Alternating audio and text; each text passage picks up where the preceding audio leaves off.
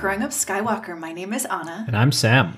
And folks, we are starting officially the first 2 episodes of Season 7 of The Clone Wars The this Chad week. Batch. The Chad Batch! So we're covering The Clone Wars Season 7, Episodes 1 and 2, The Bad Batch, and A Distant Echo. Chad Batch. Fortune Cookie, embrace others for their differences, for that makes you whole. I'm so excited for Chad Batch. I'm literally already crying. Send help. Oh no. So the plot of The Bad Batch, buckle up, a lot happens in this episode. One of the Republic's largest shipyards, Anaxis, is under attack from none other than Admiral Trench. Who is still alive, obviously, from the events in Season 6. And Season 1, more Yeah. importantly. Anakin and Mace Windu have been leading the counterattack, but the Republic is losing. Because badly. the Separatists are using big air quote analytics. Yeah. Hashtag data. Yeah. Rex and Cody think they know why the attack is going so poorly. They think that the Separatist droids have figured out how Rex plans his strategies, and they're using that algorithm to predict the Republic's every move. They replaced him with a machine. So Rex and Cody get permission from Anakin and Mace to go behind enemy lines into the Separatist Cyber Center, say that 3 times fast, to see if they can figure out what's going on. And they are taking with them Clone Force 99. Nice. I have literal heart eyes coming out of my face right now. Quote unquote, they call themselves the Bad Batch. So to introduce the Bad Batch, their ship comes rampaging in onto the landing pad. It's this beautiful, cool ship. And then they all pile out and we get introductions to all of the Bad Batch. They come down the gangplank in black and red armor looking like trouble. So Clone Force 99 is a bunch of quote-unquote defective clones with desirable mutations. They are the extra delicious wonky M&Ms from the M&M factory. The triple M&M. Cody and Rex brought Kix and Jesse with them for this mission from the Deserter Arc. And then... Congratulations on Jesse on his promotion to ARC Trooper as well. Yeah, Jesse! Woohoo! And then we meet Hunter, Wrecker, Tech, and Crosshair. So Hunter is literally Solid Snake. He wears a red bandana. Everything about Bad Batch is like skull themed. So they have skulls and crossbones and everything. And Hunter has like a long mullet and a 5 o'clock shadow. He looks like he came straight out of an 80s guerrilla warfare movie. Fantastic. Wrecker is very tall and very swole. And very ham. He has the muscles. Tech is very smart. And Crosshair is very creepy. Yeah, you get to see a lot more of his stuff later. He's a freaky good shot. Yeah. Emphasis on freaky. Yeah. And he's got prematurely gray hair. And then Tech wears like glasses. Yeah, they're all very different looking. Yeah. So everybody hops into a shuttle. The Separatists shoot them down before they can get to the Cyber Center. And when they get swarmed by battle droids, the Bad Batch goes ham. So importantly, in this crash, Cody gets hit or underneath the shuttle, and they're like, step aside. Wrecker just lifts up the shuttle like an entire LAAT, one of those big gunships, so that Cody can get free. Then the droids are coming in, and they say, we'll take the fight to them. Yeah, I want to talk about this fight in extraordinary detail later. Suffice to say, Hunter calls out, Plan 82, Shockwave! And they just demolish the entire battalion. It's extremely cool. It is my favorite thing in the history of the entire universe. So that's good. The not so good news is that they twigged Admiral Trench onto their unorthodox methods, and Cody was injured, so they have to leave him behind with Kix to get evac'd. And when the remaining Bad Batch plus Rex takes one of the Separatist outposts, they intercept a signal. There's a whole platoon of Separatist droids headed their way. Trench radios the battle droids as the Bad Batch is converging on the Cyber Center to be like, an attack is coming. And they're like, an attack is coming? When? And then the attack comes and Bam! Cuts off the interception as the droid gets shot in the head. The Bad Batch is picking them off like fish in a barrel. Phenomenal. They storm their way through the cyber center from the back to the front. Cody and Tech look through the main computer for the algorithm that the Separatists might be using to predict the Republic's attacks. But it's not a program per se. It is a live feed coming from Skako Minor. And when Tech asks who's on the other end of the feed, they get an answer. CT-1409. Echo! Because earlier on, Rex had pointed out that he thinks Echo might still be alive, but he wasn't willing to say that in front of the Jedi. Because Echo was the only one from his original crew who knew how Rex formulates battle plans, right? Yeah. So we thought Echo died back in the Citadel arc. Way back in season 3, and then we get this bombshell. So there's this huge sweeping orchestra piece playing. They're fighting their way out of the center. Crosshair swoops down to grab them all in a speeder. And we close the episode on Rex saying, that was Echo's number. He's alive. And Trench saying, they figured out that there was a signal going to Skako Minor. This is very bad. And then we cut to season 7, episode 2, A Distant Echo. So the search for truth begins with belief. Aww.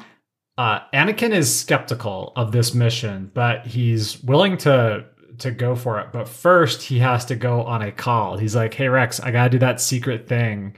And Hunter's like, I'll just wait in the car. This is fine. Rex is like, we don't have time for the thing. And Anakin's like, we definitely have time for the thing. The thing is, he goes into the barracks and phones Padme, who is visibly... Padme is visibly pregnant, by the way. And everyone kind of looks different. Padme looks a lot more like she does in episode 3. Anakin's hair is much longer. Padme is prego my ego. Yes. And Anakin's like, I think Rex is getting too emotionally involved in this mission. And Padme's like, now where did he learn that? It's actually so great. Meanwhile, Rex is outside watching guard when who should show up but Obi-Wan, who's like, hey, where's Anakin? And Rex is like, he's inside spot checking my equipment. Anakin comes out, hands Rex his helmet, and is like, yep, everything's squared away. And Obi-Wan's like, say hi to Padme for me. He's totally onto it. Totally onto him. So they get aboard the ship, learn a little bit more about the Bad Batch, and they land on Skako Minor being traced by dragon riders. It's this cool, like, blustery, mustard-colored fog planet. Yeah. With a quote-unquote primitive race of people called the Poltex, who worship dragons, which if I lived on a planet with dragons, I would also worship them. But speaking of worshiping dragons, they're attacked by dragon riders, and one of them picks up Anakin and runs off, where Crosshair shows his utility, where he pulls out his sniper rifle, aims a grappling hook at the dragon from like 500 freaking yards and hits it. And then Hunter's like, see ya, and gets yeeted off behind the dragon. Just goes for a dragon back ride. The dragons are like trying to fling Hunter off, but he's able to run along the cliffs as he's getting dragged behind this dragon. So cool. They land at the Poltex city, where Tech is able to start translating after they come in and very like aggressively disarm everyone with lasers. And now they're having a talk, and that talk involves, hey, we're the Poltex. They're these very long, lanky, skinny very people. Like Avatar meets Zygerian kind of vibes. Yeah, but they don't like the Skakoans and the Separatists either, so they'll have some scouts lead them there. So they get to this enormous tower where we learn that Wrecker's afraid of heights. And we climb aboard the enormous tower in a stealth mission, which Wrecker's like, oh, I hate that. And immediately proceeds to beat up every single droid in the room. It was meant to be a stealth mission. They go in guns blazing. Rex and Anakin are like, whatever. The signal that they're tracing, Tech is tracing the signal for Echo, is fading in and out. And Echo theorizes that it's only when Echo is actually communicating. So they split up to try to find it. Eventually, they all meet up in a room, and Tech and Rex start going into the room where Echo is hopefully, while the rest of them are fighting a defensive action. Spoiler alert, it was a trap. I mean, the whole thing's been a trap the whole time, but They get in there and they find the computer in this beautiful Art Deco steampunk room. And in the wall is a pod. They open up the pod and they're like Neo in the Matrix. Plugged in is Echo. Just a pale body falls out with cables all over. Like the arm looks wonky. There's just little plugins all over. No memory of anything after the Citadel. And he's saying, get to the shuttle. We have to leave the Citadel. And then roll credits. Well, first Rex cradles him and says, just sit tight, Trooper, you're going home. Yeah. And that is the first half of the Bad Batch arc. So a lot has happened and we've met some real charming characters. I love them. I knew it. So I knew you would. Much. They're my Bad Batch. Yeah. They're mine now. They're yours now. They're mine. This is my Bad Batch. I'm literally obsessed with them. You can see why, little light spoilers here, they had got their own spin-off show. They deserved nothing less. It's funny because I've watched the Bad Batch show more recently, and they were pretty hammed up in these episodes. They're a little bit less hammy as they go on. See, I love the ham. I mean, it's definitely still ham, but you're coming into who the characters are. Mm-hmm. Like in the very first episode, there's a few things where Wrecker is not afraid of heights, and then they're like, we should make him afraid of something. Yeah, super fair, super fair. I'm gonna swear real quick, cover your ears if you have little ones. This was a hell of a way to start season 7 of the Clone Wars. Yeah. Oh my God. Yeah. It's Someone fun. tell me why the first fight scene had me crying. So this first fight scene, they fly in, they crash. Wrecker is laughing maniacally as they're crashing. And the crash is because these like spider droids, the little four-legged ones with the dome heads, shoot down their ship, hit the cockpit. They land in this canyon, and the canyon has a crystal floor. And what we learn is that this Anaxis planet is a crystal planet. Like, because every other scene when like a tank is making its way through the woods, you hear the tinkling of shattering crystals from the trees. I did think that was a very beautiful detail. It reminded me of and I have seen, the sequel movies once, and it reminded me of the cool crystal salt foxes from The Last Jedi. Yeah. A crystalline life form is such a fun thing to do that you can do with like CGI, but it's ludicrously expensive. But it's something that calls back to one of the original series Star Trek episodes when people are like, what if there's non-carbon based life? It's like, yeah, what if? That'd be cool. And now it's like, this is set dressing in a Clone Wars episode, which is very fun. But this first fight, they land and the LAAT is flipped and Cody's underneath it. So Wrecker flips it over and then he takes the door, and this is what shockwave formation is. Wrecker is holding one of those LAAT doors in front of them with the slats. Yeah, so they're side by side by side by side, and Wrecker is like lifting and dropping the door as their blockade, as they just advance towards this entire platoon of droids. Tech is calling out coordinates. Hunter is throwing grenades in the air to those coordinates with like meter precision. And then Crosshair is like skeet shooting them out of the sky. Which does like the maximum aerial burst on their drone popper grenades. So they're able to just get super close. Then when they start getting surrounded, Wrecker proceeds to live up to his name and he beats up a spider droid with this door he's carried the whole time. He just grabs it and he shoves it in its face and he just squishes it. Phenomenal. And then Hunter has this like electro knife and he just stabs it into the eye of the other spider droid. Yeah. They all have electro knives, although Hunter is a huge fan of using his because he's just a sneaky guy like that. It's just, you see like 50 droids marching on them and you're like, oh no. Oh, it's like 100. It's like a whole freaking battalion. You look at your watch and it's been 17 seconds and it's like, where did they all go? They're gone. And Rex is like, I've seen like that many droids killed that fast when I had Anakin and Ahsoka and air support. Like that's a lot of droids in a hurry. It's so cool. Wow. I understand why people got so hype when these episodes rolled out. After 6 years, there was like no slinking back for this show. They just came in guns blazing. Yeah. This was movie cinema quality TV. It's also a fun bit of fan service to have the Bad Batch be Clone Force 99 named Oh after my Clone God. 99. If you don't think I started crying as soon as they said it, then you don't know me at all. Just the tears coming down my face. And even Rex was like, nice touch. I like that. Yeah. Which is sort of a call out to the writers as well as to, you know. Oh yeah, it's people. like when you're reading a novel and someone's like, "Oh, that was very clever," and you know it's the writer being like, "Yes, I am very clever." Oh. Oh.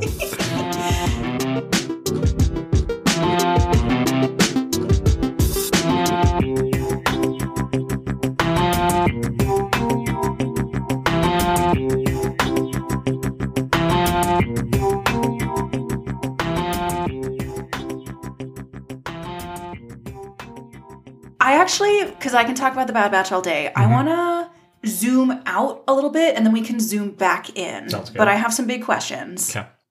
We've never heard of Anaxis before. No. So, like, what is going on here? Why are we on Anaxis for this arc? It's one of the Outer Rim sieges, and the fact that it seems relatively close to Skako Minor. I was actually doing some research into the Skako system, which I think is important. So, there are two Skako planets, Skako and Skako Minor. The Skakoans... Skako the Greater and Yeah. Skako the Minor. Yeah. Skako the Lesser and Skako the Not Lesser. So the Skakoans is the species that Wat Tambor is. Oh, okay. But Skako Minor is got, at least in this area of it, the Pultex. Our cool Avatar folks. And so it seems that the Skakoans live at the bottom of this methane planet. So they have a very thick, noxious atmosphere, but it's very rich. And what they've ended up doing was really leaning into the technology aspect of things. And they are the forge of industry for the Separatists, but they're also the forge of industry for the Republic. Okay. Because my big question was, I vaguely remember hearing the name Wat Tambor, but it's been so long since we watched Attack of the Clones that I don't remember who Wat Tambor is and what the Techno Union is doing. Okay, so we most recently saw Wat Tambor in a cell, but before that we saw him in the Siege of Ryloth. Oh, That episode where Mace Windu season and 1 finale. two clone scouts proceed to beat up a fortress. Yeah. Because Mace is like, this is actually a co-op mission. I need someone to hold this button while I beat up everyone. And free all the Twi'leks, yeah. So in that one, Wat Tambor was going to be the emir of this planet and decided, because he got captured. But Wat Tambor, is convinced of the Techno Union's neutrality. Right. Which is a key plot point when Trench is like, hey, a bunch of clones are showing up. He's like, but we're neutral. And he's like, I don't know if they actually have orders or not. Like, they might just be rogue clones, which in fact they are. So yeah, I felt like this was important ground to be covering because we're getting so perilously close to Revenge of the Sith. Yeah. And so I could not remember the link between the Techno Union and the Separatists, but I could surmise that it was close because Wat Tambor and ostensibly the Techno Union are the ones who have Echo in this stasis pod. Yep. But there's a seamless transfer of information between Echo and Admiral Trench of the Separatists. Yeah. So the Techno Union provides military arms and armament for both sides, but they provide more for the Separatists. And so I'd imagine that Anaxis is on the Outer Rim, because this is the first canonical time that it's referred to as the Outer Rim sieges, in the call between Anakin and Padme. Yeah. And so they're sieging down this planet, which is one of the major shipyards for the Republic. Presumably it's operated by the Techno Union, and the Techno Union is playing both sides because they don't really care if their shipyard gets destroyed, honestly. It's a capital write-off for them, you know? Because they're just in it for the money.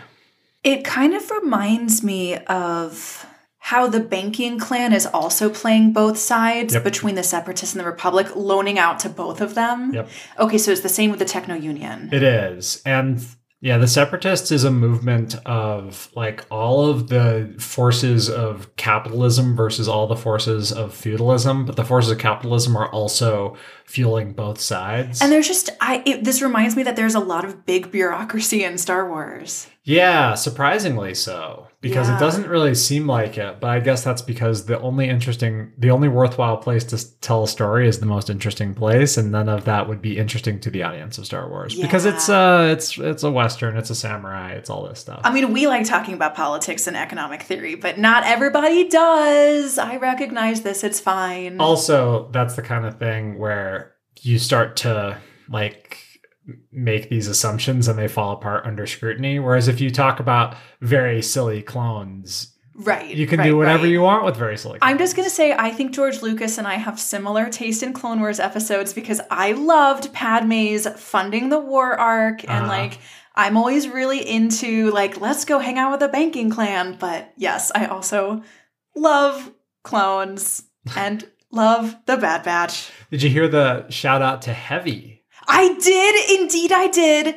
Rex is grieving all of his fallen clone brothers. And he was like, first it was Heavy, then it was Echo, then it was Fives. I've lost all my brothers. And I'm like, yeah, those are all my favorite clones. Yeah. Yeah. Wow, Heavy. That's a season 1 callback. Heavy Heavy sacrificed himself on the Rishi Moon Station. Yeah.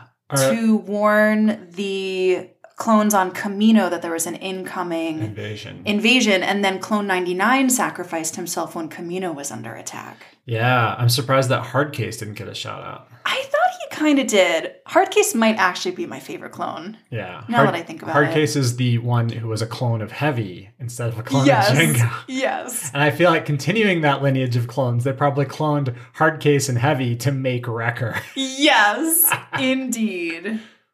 Okay, do you want to talk about the Bad Batch? Of course. I mean, that's the title of the episode. It's the title of the arc. I want to talk about the Bad Batch so bad. I might never stop talking about the Bad Batch. Well, you're in luck. They have their own TV series, which is really good because recall that season 7, all of this occurs entirely after Rebels. Okay. And so in a way, after season 5 of the Clone Wars, the animation for Star Wars split into directions. You had the Rebels lineage and then the Clone Wars lineage. And the Clone Wars lineage had some spells in the dark. They did the season 6, which had been written ahead of time and was released cattywampus. And then later, after Rebels, you had enough coming together to say, we want to have the definitive Clone Wars finale. They got that good Disney Plus money. They did. And when you are on Disney Plus now, it is Clone Wars, the final season, season 7. It brings it all together.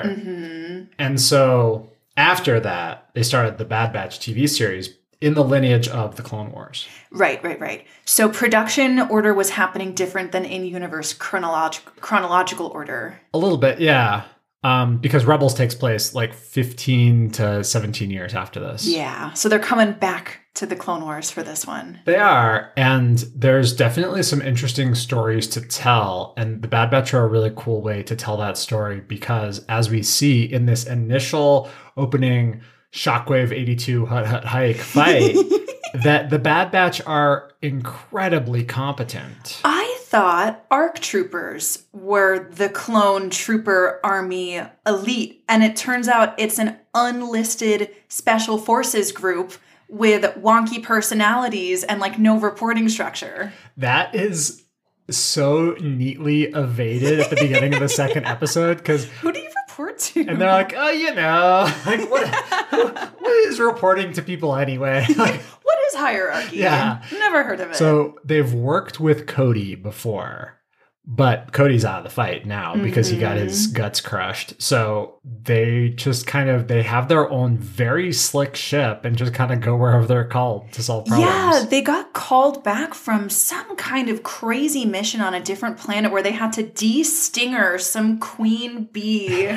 alien race. And then all of the males, and this is a direct verbatim quote, were trying to mate with us.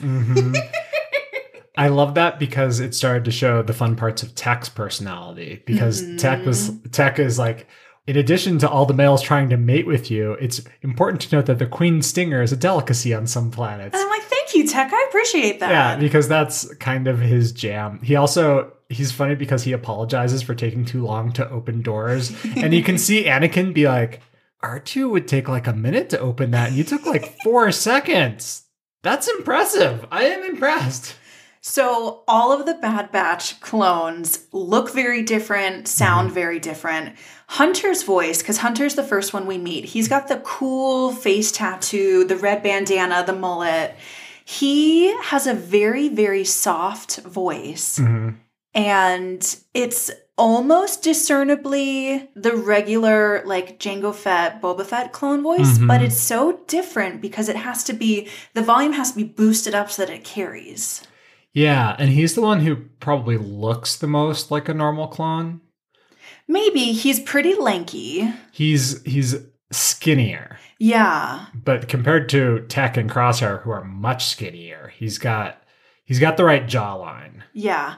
You know how everyone has like a formative movie star crush in their childhood and how mine was Aragorn from Lord of the Rings? Yeah. I think if I was growing up in 2020, it would probably be Hunter. I'm not going to lie. His thing does it for me. The social media for Bad Batch on like Instagram, every account and everything has occasional like thirst posts on which Bad Batch character, because they're all so charming in their own way, and they all represent really cool aspects of masculinity, I think. Yeah. So Wrecker is enormous. He's got biceps like a bag of lemons. And he's fun. Yeah, and he's blind in one eye. And he's utterly fearless. Like, he's tactically sound, but he's like, yeah, we gotta go. And it's not because he wants to quit fighting. He's just like, yeah, like, there's a mission on. I understand there's a mission on. His workout routine is he will, like, power lift a droid with one arm and, like, be eating a chicken leg with the other hand. It's a gonk droid. It's making gonk noises as he lifts it. Gonk, gonk, gonk. I missed that. Oh, my God. And he just does that for fun. Crosshair has, the Silver Fox thing going on. He's also got a very soft voice, kind of like a Poncy British accent. Yeah, slightly different accent, very menacing. He has a bullseye around one of his eyes. As a He's tattoo. got like the crosshair tattoo. And he has a very narrow chin in comparison. And he's also always chewing on a toothpick. Yeah. And then Tech also has a very thin face, and he's pretty skinny as well. Yeah, and so something that is interesting about them is that they seem a fair bit whiter than normal clones. They do. And I remember reading that I think there was a special preview of the Bad Batch series in 2015 that didn't make it all the way through production, but they released some of it. Yeah. And Dave Filoni went on the record to say the Bad Batch looked too different from each other, so they actually went and scrapped those designs and rebuilt them all by emphasizing different features of Rex.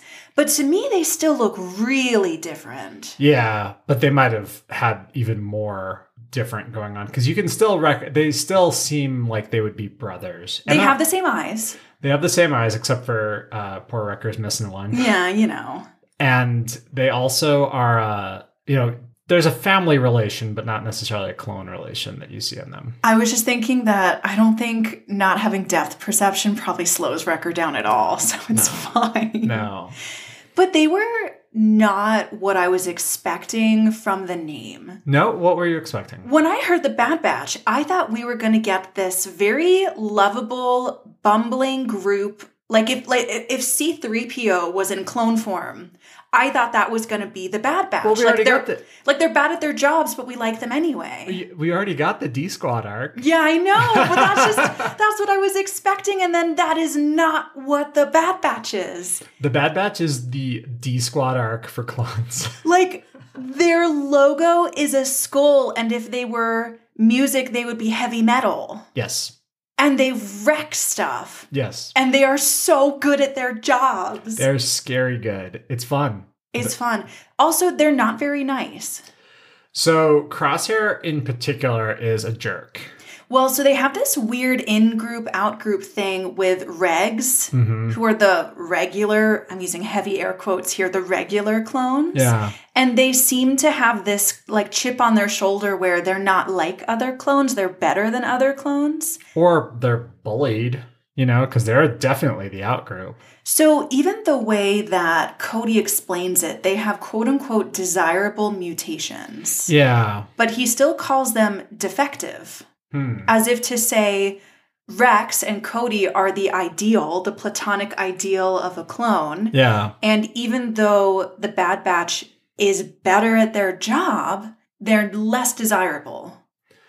They're better at their job. And I think that by this point of the war, Cody, working closely with Rex, probably realizes, particularly in the wake of the Battle of Umbara, that there's a definitive use for high quality special forces clones when you're deeply outnumbered. Sometimes you just need to be like, I only can afford 4 dudes. Yeah, we talked a lot about this in the Fives conspiracy arc. Yeah. Where Fives is that kind of special forces, elite, specialized commando who can do a very difficult job all by himself. And the Bad Batch is the kind of people who do that not even seconded to a Jedi. They have their own ship. You call them and you tell them to be here at this time and solve this problem, and they do it. It's basically an all-in-one package. So this brings up a question that I asked like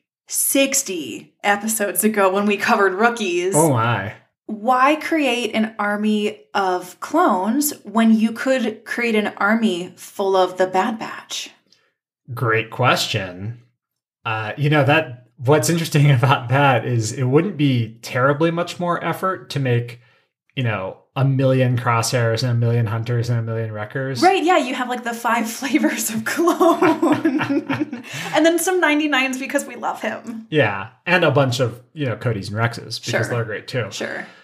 It's probably a cost thing, it's probably a quality control thing, and it's probably related to the Sifo Dyas mystery. That by making clones, it's easier to hide one fatal flaw inside all of them. Because if you had variation between them, then you would find the touchstone of like, how come they all have this weird thing that no one else has? I guess you would also need 5 different training protocols. Like all the crosshairs would have to be doing a lot of sharpshooting, and all the hunters would be learning how to be sexy and cool. All of the clones, like, they do different things and they seem to have different skills, and some of them seem to have been more in line to be leaders when they grow up or whatever. Yeah, having them programmed from birth is actually somehow even creepier. Yeah.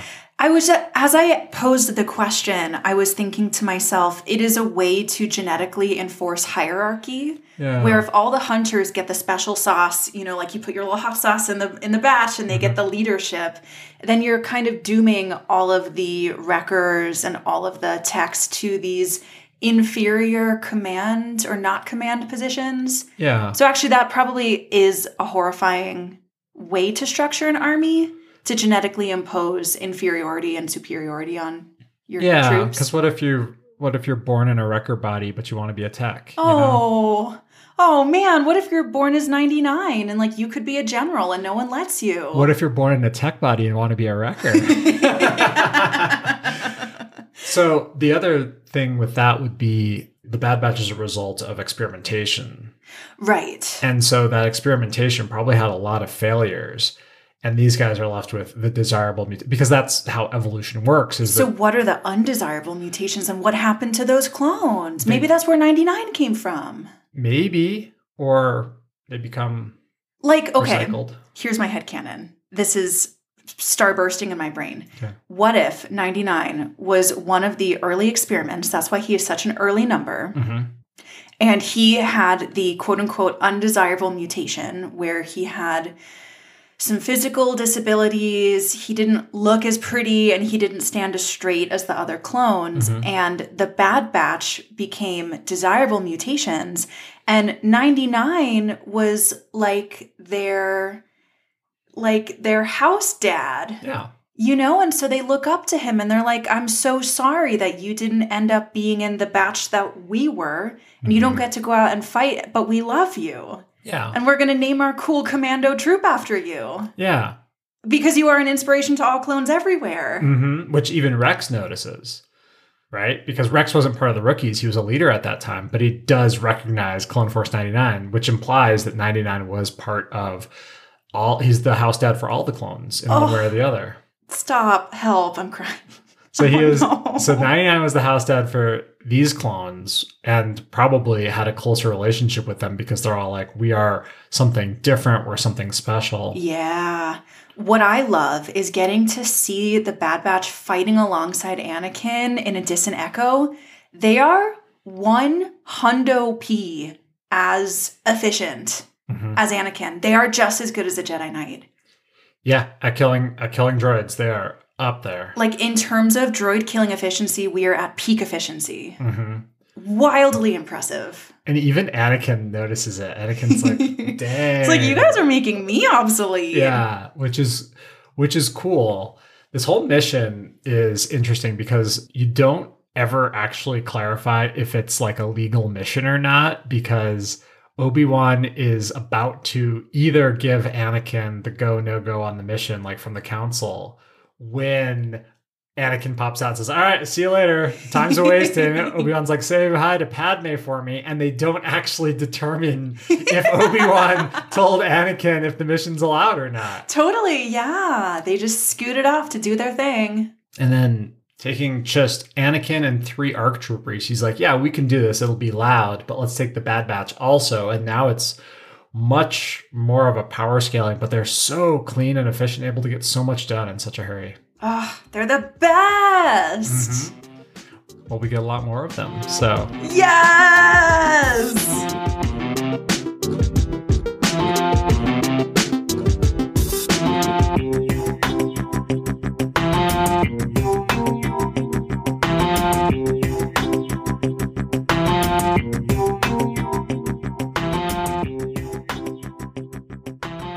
So I have a question. How do you think Rex fits into the Bad Batch or doesn't fit into the Bad Batch? So one of the things that happens there's because like we went over the plot for these episodes pretty quickly, and this is another episode like the Martez Sisters episode where I feel like we maybe should have watched all 4 episodes. Maybe. The first one is super jam-packed. The second one is a lot more leisurely in terms of plot. Yeah, and then it ends on a sharp cliffhanger. So what we're left with is a lot of character building for the Bad Batch. And we learned that they don't work a lot with Regs. They don't, probably because their tactics are very unconventional. And those unconventional tactics wouldn't allow them to play nice with others. And they have at least 82 distinct battle plans, which is a lot to train people on if you want to go work with them. Yeah. The trick there is that whenever they're working together, Rex and Hunter seem to get along quite well. Yeah. So in a military command structure, Rex is a captain. He significantly outranks Hunter, who's a sergeant. Oh, Hunter's a sergeant. Okay. But Rex is like, we'll do it your way. We'll do the unconventional thing. And Anakin is also like, yeah, as far as battle plans go, whatever Rex says is right is probably right. He's actually better at these things than I am. I'm just a sword for hire, honestly. So like that's the big thing with Rex in this situation is Rex is experiencing a lot of complicated pressures on his character in this arc. Yes. First of all, he's grieving for all of his fallen clone brothers, grieving visibly. Second, he has a suspicion that one of his friends survived the Citadel arc, which means he left a man behind. Yeah. And then third of all, his most useful thing is how good he is at planning tactics. Yeah. And the Separatists are reading him like a book. Before he comes up with them. His most useful thing, his best thing about him is not able to happen for him. So he's like, I have to defer to the Bad Batch because they know my mind. So he's having like a crisis of confidence. Totally. Yeah, I see that. But Rex is able to recognize when a plan is supposed to go off, how it's supposed to go off. And he leans into the way the Bad Batch is going to do this plan. Because he's like, yeah, there's only like 6 ways we can do this. So we'll do it in the most unorthodox way that best utilizes the Bad Batch talents. Yeah. And so that's him and Jesse and Hunter at one end of a building and Tech and Wrecker and Crosshair at the other or something like that. And they delete a building by coming in the front, coming in the rear, and making a mess, distraction, all this stuff. It's perfect. They don't even break a sweat. No, and it's some very cool scenes. It reminds me of the Christian Bale movie Equilibrium with the Grammaton clerics. In that Christian Bale, it's an action movie, and he learns this gun kata where he walks into a room and he shoots all the places where people are going to be. Whoa. So he does kung fu with his gun to like delete a room, and that's what these clones are doing in this scene. It's a bit of a dodgy homage, but it's fun. That's so cool. I was just thinking, I wonder if Rex would normally fit really well into the Bad Batch, but he doesn't fit right now because the Separatists have his strategies. Or now he's in a really vulnerable place where he can defer to Hunter a little bit, and maybe they would have clashed. The other thing is that Rex is really good where he is. Yeah. As commander of the 501st under Anakin Skywalker, he is the tip of a spear that does big battles. Yeah. And he's not the kind of team... He probably hasn't run into the Bad Batch, because if you're running a major, massive siege, working for like Obi-Wan's 212, and Obi-Wan's like, I need some special forces, but Anakin's on the other side of the galaxy. Mm-hmm. Cody's like, I'll take care of it. And he calls up the Bad Batch. Whereas Rex is always there with Anakin, and they're like, we are the special forces. You don't send us into these big sieges. You send us into something that needs initiative. You need something that needs something fast. This is a delicate operation. Yeah. So you don't actually need special forces on top of your special forces brigade strength. That makes sense. That makes sense. Yeah. They're two different specialized tools, and they don't really need to work together. Yeah, because the Bad Batch is like a smaller version of Anakin and Rex and the whole 501st. Yeah. I was just thinking a lot about Rex this arc because he is going through this really deep emotional conflict about Echo. Yeah. And I know we complain a lot on this podcast, and the fan base complains a lot about the Republic being corrupt, and the Separatists know it. And so the Separatists are right. But the Republic is not keeping prisoners of war hanging around that we know of. Yeah, well, they do have prisoners of war, but they're like Wat Tambor was a prisoner of war, as was Poggle. Oh, shoot. But they keep them around because they're high, and they're always trying to take more prisoners of war, but they don't like lie about it, which is what Wat Tambor does. Well, and they're not keeping prisoners of war in stasis chambers hooked up to weird cyberpunk Matrix-style cable systems. Yeah, they just keep them next to Zero the Hutt, which is almost as bad. Well, you know, it probably doesn't smell very good, but it's probably a lot more hygienic. Especially after Sice Noodles got to him.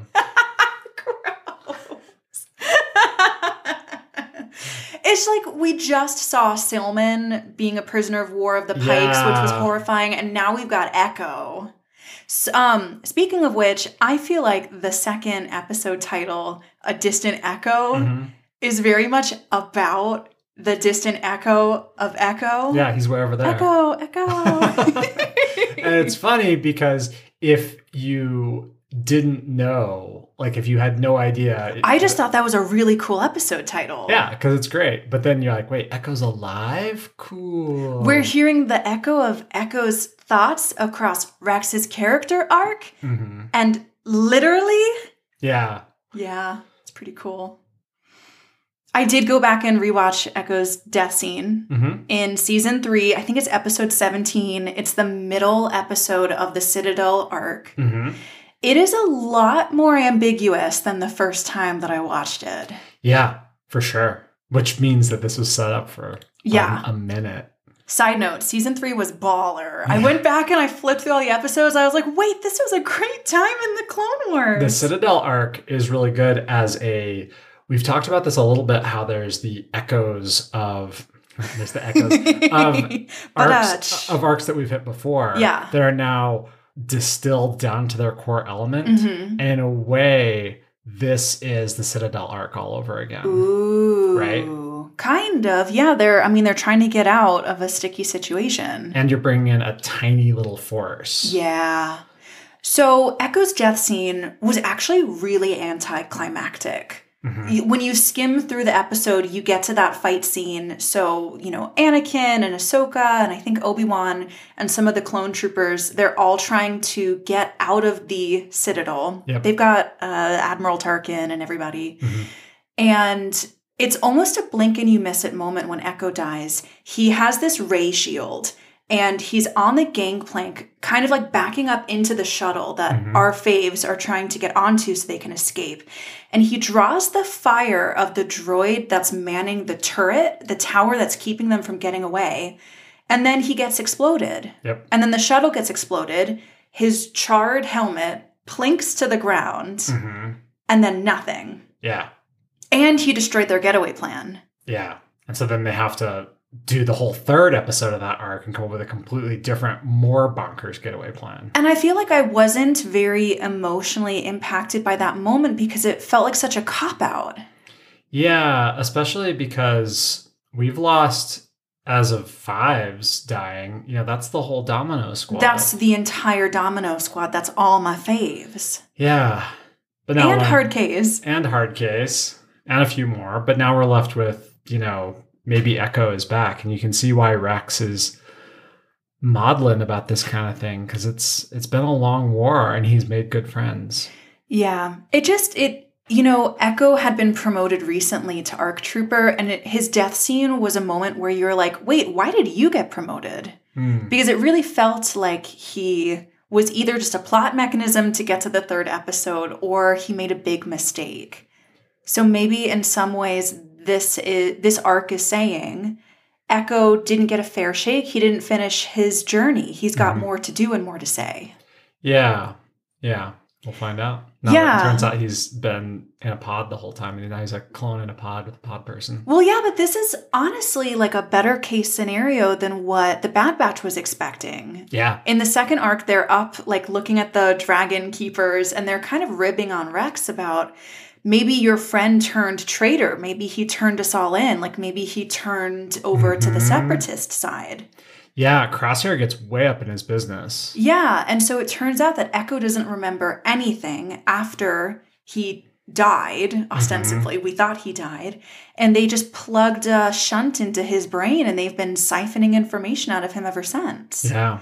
He's not a traitor, he's just a tool. Yeah. Which in a way is worse. Being used for your enemy without being even cognizant of it is terrible. Yeah. The last thing I want to say before we get to Baywatch is not about Echo at all. Okay. It's just that Padme is preggo. Do you want to talk about it? Well, we know she's pregnant eventually. Well, I haven't seen Revenge of the Sith in many moons. Okay. So I forgot. Okay. She's preggo. She's preggo. Anakin doesn't notice. Yeah. She's holding her distended belly, and he's like, I want to talk about my problems. She definitely looks at least second trimester. Her cheeks are pretty full. Yeah. She's got, a convex stomach. She's preggo. She's preggo. And Anakin doesn't notice, but Anakin's apparently been out there for a long time on these sieges. Yeah, they actually have a very sweet conversation. We did a leftovers episode on our Patreon, some bonus content after the Ahsoka Jedi Temple bombing end of season 5 arc. And we talked a lot about how Anakin doesn't have anybody who really listens to him and draws him out of his shell. We forgot about Padme. Well, even if she does, I feel like she has to only do it at a comfortable remove or distance. Like she's able to be kind and loving towards him when he's halfway across the galaxy. That might be true. Because he is so physically dangerous and imposing. Yeah. She is very compassionate and very loving with him in this conversation. He's like, I'm so sorry. I didn't realize that this siege of the Outer Rim planets was going to take so long. And she's like, yeah, that's why they call it a siege. Yeah. She's like, what did you think you were going to do? Solve it single-handedly? He's like, yeah. Yes. She's like, I see you. I know you. I read you like a book. Yeah. It's nice. It is nice. It's a nice moment. Because the whole of season 7 is a setup for episode 3. It is bittersweet. Yeah. There were a lot of animation and character look changes to get everyone in line with Revenge of the Sith. Anakin's hair is shaggier, Avi. His clothes are darker. Yeah. Everyone got wide sleeves. Obi-Wan got wide sleeves. Anakin got wide sleeves. Mace Windu got wide sleeves, bringing them like more in line with the robes that they're wearing in Episode 3. Yep. Anakin's clothes got darker. One big change that I noticed was that the eyes are different in Season 7. They are smaller.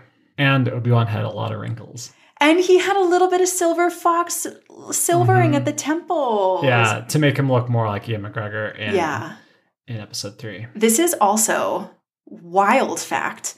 Season 7 is the first time that they gave Mace Windu eyelashes. That is wild. It says it right there on the notes. Huh. They just never did. I mean, the last time we spent a lot of time with Mace Windu, I guess, was actually with Jar Jar in Season 6. So that was relatively recent. Quite recent. But maybe because he would have been the only person on that whole planet with eyelashes, they decided to not give it to him. I'm sure beautiful Queen Julia has luscious eyelashes and we just didn't notice. Possibly. Probably Jar Jar did, because he was all up in her business. Probably. Anyway, I did zoom in on all of the animators' notes and I read all of them, and there are some very cool little changes. So I thought those were neat. I liked them. I love these episodes. Yeah. It's been a lot of fun. The Bad Batch TV series is a ton of fun as well, and I'm really excited for it. And it's our next thing after Episode 3 because it happens basically concurrently. Yeah, this got me excited. I was like, God, we're going to do another 2-season animated Star Wars show. And I'm like, oh my God, we get to do another 2-season animated Star Wars show about clones. For the rest of our lives. Yay! Good stuff. Well, I think it is time to decide which of the Bad Batch is your favorite in Bad Batch Watch. It's time for Bad Batch Watch. It's time for Bad Batch Watch. Bad Batch.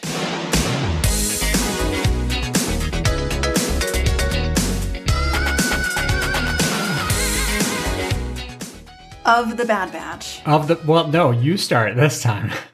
If it's of the Bad Batch, I gotta hear. Well, I was gonna say of the Bad Batch, who's your goodest batch? My goodest batch of the Bad Batch.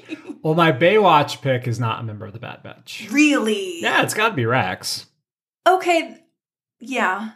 Okay, that's fair. Okay, well, tell me why. Well, clearly I'm processing this. it's a Rex story. Yes. This is the story for Rex of his character growth, his coming to terms with the soldiers he's lost, coming to terms with saving one of them, going through that hero's journey of taking the call for action and picking it out and calling in some favors, presumably to be like, hey, Anakin, I need like some extra muscle. Can you provide? Yeah, he literally heard the call. He heard CT-1409 and he's like, that's my call. Yeah, and called in favors from Cody, called in favors from Anakin. He had to keep some secrets to himself because he was worried that he was going to sound crazy. He really was dealt a tough hand in this one. And then, as we spoke about, he had these crises of confidence. He had a long dark night of the soul because this whole time he has been being defeated on his own turf with his own tools. And he says, they're doing plans that only Echo and I know about. And so he has this confidence in Echo being alive, and that is what is bringing him to the end. And everyone else, all of the clones and Anakin, are trying to say that's not how it is. And he says, yes, Echo is alive. I know it. And he gets to the end and Echo's alive. Gosh, this is such an archetypal clone story. Like, this is what Fives went through, right? When Fives had a big thing that he needed people to believe and they wouldn't believe him. And Rex was one of the people who wouldn't believe him. Yeah. And now Rex is standing right where Fives stood. And he's like, I know something in my heart, and whether I can get people to believe me or not, I need to make this happen. Yep. Wow, that's really beautiful. So it rhymes. It rhymes. So at least this arc is a Rex arc. This half of the Okay. arc. I'll give it to you. That's a good one. Out of the Bad Batch, who's your favorite Bad Batch and why is it Hunter? Oh my God. Stop reading me like a history book, Sam. It's embarrassing. No, my first instinct was actually to make it Clone 99 again. He's been dead for 4 seasons. He sacrificed himself to save Camino. He was the house dad. He's an inspiration to every clone everywhere. Okay, honorable mention. Honorable mention to Clone 99 because I have heart eyes for him, but okay, Sam. It was Hunter. You are correct. Why specifically Hunter? Because out of the Bad Batch, I think Wrecker is the most charming one. But Well, Wrecker's not charming to me. Okay. Maybe this is a gender differential. It's Hunter because Hunter is deeply tuned into himself.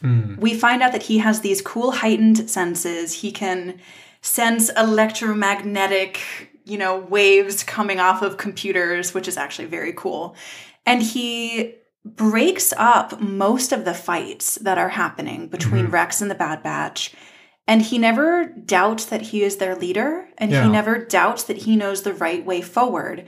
But he's kind to Rex. He listens to the Reg. He includes Rex in his plans, and he's willing to try Rex's strategy on when they're ringed around the cyber center. Hunter's like, how would you do it? Would you pick them off from Treeline? And Rex is like, yeah. And Hunter's like, okay, we'll do that.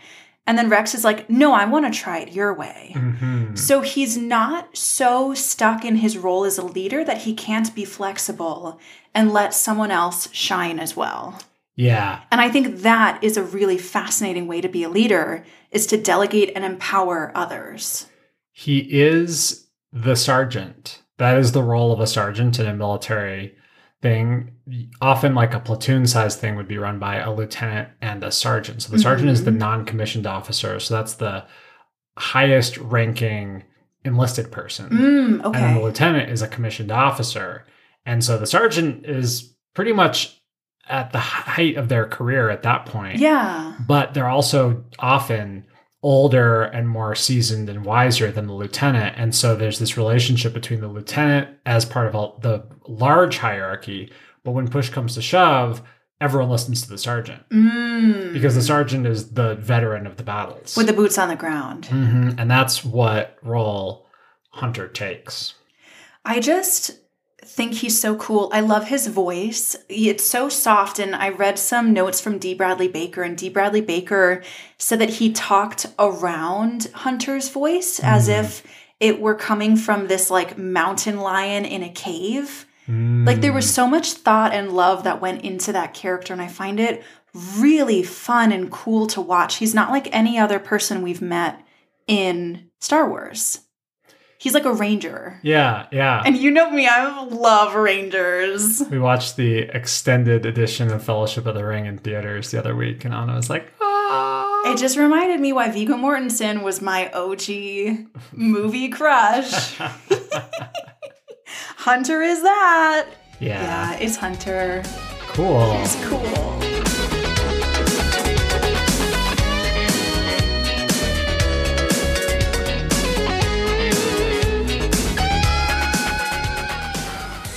Having watched Bad Batch, the TV series, more recently than this arc, I'm really happy in the direction their character growth goes. It's the industry has put a lot more effort into making interesting, complex, character-driven animated stories as a result of the Clone Wars. And what's great about season 7 is it is those same fruits being harvested by the Clone Wars itself, because the initial Clone Wars was the one that started it all off. And now, years later, we're coming into getting all of these wonderful things that have come and turning into a really cool story. And that's what we get. They finally got to benefit from all the work they did. Yeah. Amazing. Yeah. And I'm super excited. The end of this one is a hoot and a half. And then we're going to go into the Siege of Mandalore. And holy cannoli, that makes me tear up every time I think of it. Wow. Yeah, I'm going to cry like a little baby. Okay, well, me too. Yeah. Twinsies. Yay. So next week, we are finishing the Chad Batch arc. We are covering season 7, episodes 3 and 4, On the Wings of Kiradax, and Unfinished Business, which is also the name of my favorite Star Wars Outer Rim expansion, which is a great board game if you've never tried it. So the only Star Wars Outer Rim expansion. That doesn't mean it's not great. As always, you can find us on social media. We are Growing Up Skywalker on Facebook, Instagram, and Twitter. You can also find us at www.growingupskywalker.com. And if you want more Skywalker, you can become one of our patrons. Just check us out on Patreon, and monthly memberships to support us start at $3 a month. And send this to the Ranger, soft-spoken, sexy, smooth type in your life. Oh my God, and then send me their number. Hey! And we'll see you next Tuesday. Bye.